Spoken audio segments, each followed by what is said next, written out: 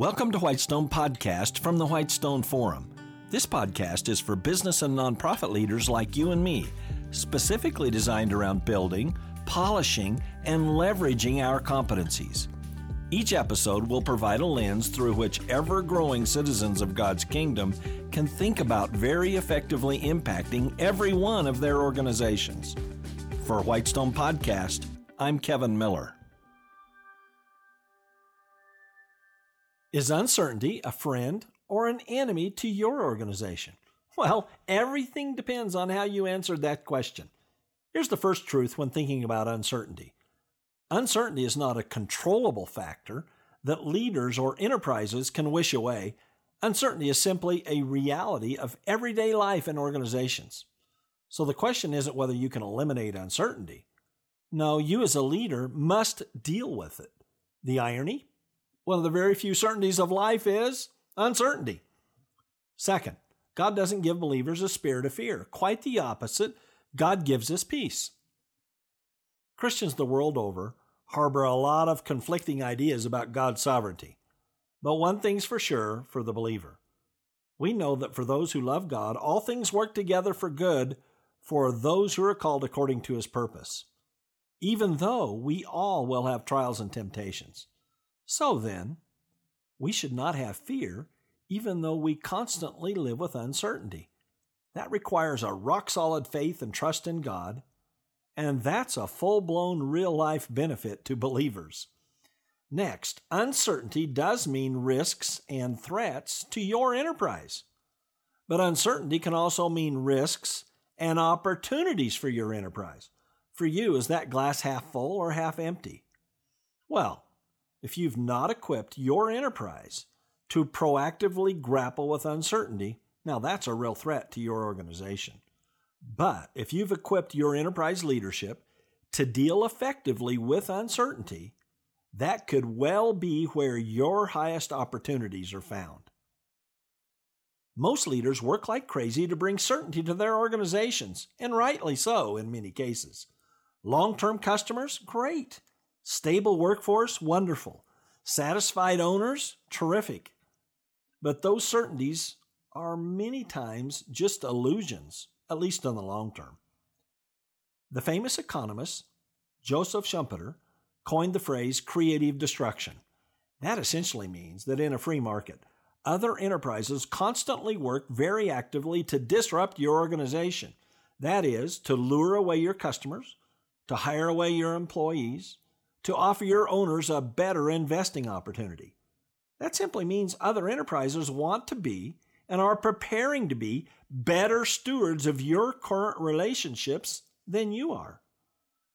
Now, what follows is counterintuitive to many of us, but those uncertainties are actually what can make you better as an enterprise. You're forewarned, you're on your toes for competition and disruption from others. In fact, this uncertainty is what makes free markets so powerful in creating broad prosperity in a society. Everyone has to work to keep their constituents well served and pleased. Or, of course, you can fail in your stewardships. In contrast to free markets, with both socialism and crony capitalism, powerful central government favors its selected organizations, who then cannot fail, staying in place only by virtue of government power. And everyone outside the favored organization pays the price. Now, the current digital era seems to have especially increased uncertainty and therefore increased real opportunity for knowledge workers and knowledge leveraging enterprises that have created a culture of embracing uncertainty, of embracing new learning, and then of adapting well. That's a mindset. An increasingly necessary mindset for any enterprise to thrive, whether it's a business or a nonprofit. But here's another dimension.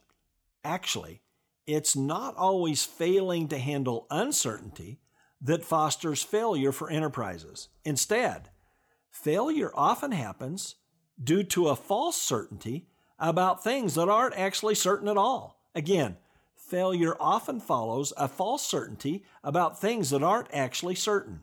How about Blockbuster, the video rental store chain?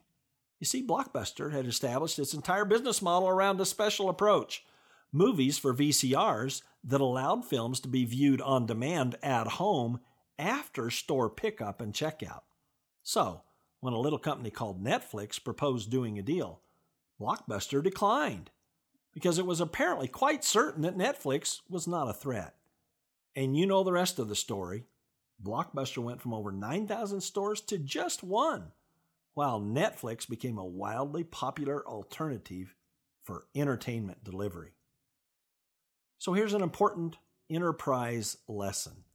Blockbuster perceived with false certainty that it had a very strong market position, namely its thousands of retail locations that it had carefully established over many years. But Netflix was moving towards much more effectively delivering its own ultimate version of Blockbuster's business model. That is, personal on-demand entertainment delivered to many places convenient to individual consumers. So Blockbuster's locations actually became an expensive burden, not a competitive advantage. Here's the key. What Blockbuster was counting on as its advantage certainty should have been rightly understood as an uncertainty that needed addressing. Now, how about Sears? Making a choice in the early 2000s between focus on its retail stores or its rather fledgling online sales catalog. Apparently, Sears became certain that its physical stores were the right choice for its future. At the same time, Amazon had nurtured its own rather fledgling online sales operation. Now Sears is in real trouble, and Amazon is currently among the most valuable companies in the U.S. stock market. What seemed the certain choice to Sears should have been seen as uncertain.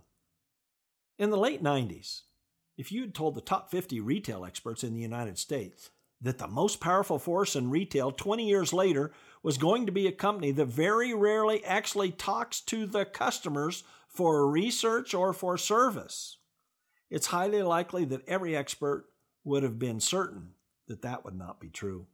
But look at Amazon. It's likely that not one person in 100 of Amazon's happy customer population has ever talked to an Amazon representative. And like the experts, 20 years ago, many top retailers were certain their business model was quite invulnerable to such a wild idea. And how about the Pharisees? Certain of their position in their Hebrew socio-religious structure, certain of their handling of the law of Moses, certain in their ability to work fruitfully with Rome, the Pharisees played their strategy hand out to the very end, and their strategies failed. By sticking to their certainties, they lost eternal life through Jesus Christ, and they lost the temple in 70 AD at the hands of Rome. Certainty is not a bad thing, of course, but we'd better be certain of the right things. That's especially emblematic in the life of the Apostle Paul. Before Christ, Paul was certain and wrong. After getting knocked off his horse, he was certain and right. But others in Paul's era did not need to be knocked off their horse. They embraced the fresh new certainty of Christ and Him crucified. In a rapidly changing macro environment like our current era, not handling uncertainty properly can be really deadly. But having certainty about the wrong things can be just as deadly. Humility and healthy uncertainty go together. So always be ready with a mindset for the potentially epic opportunities that uncertainty in the marketplace can bring. Netflix, Amazon, Jesus. Uncertainty can truly offer epic opportunities for you and your enterprise too.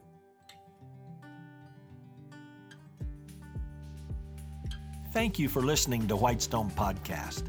Visit our website, whitestone.org, for more real-world equipping. There you'll find uncommon video teachings, application and action questions for this podcast episode, and more. Also, check out our unique downloadable resources for group meetups. That's whitestone.org. I'm Kevin Miller.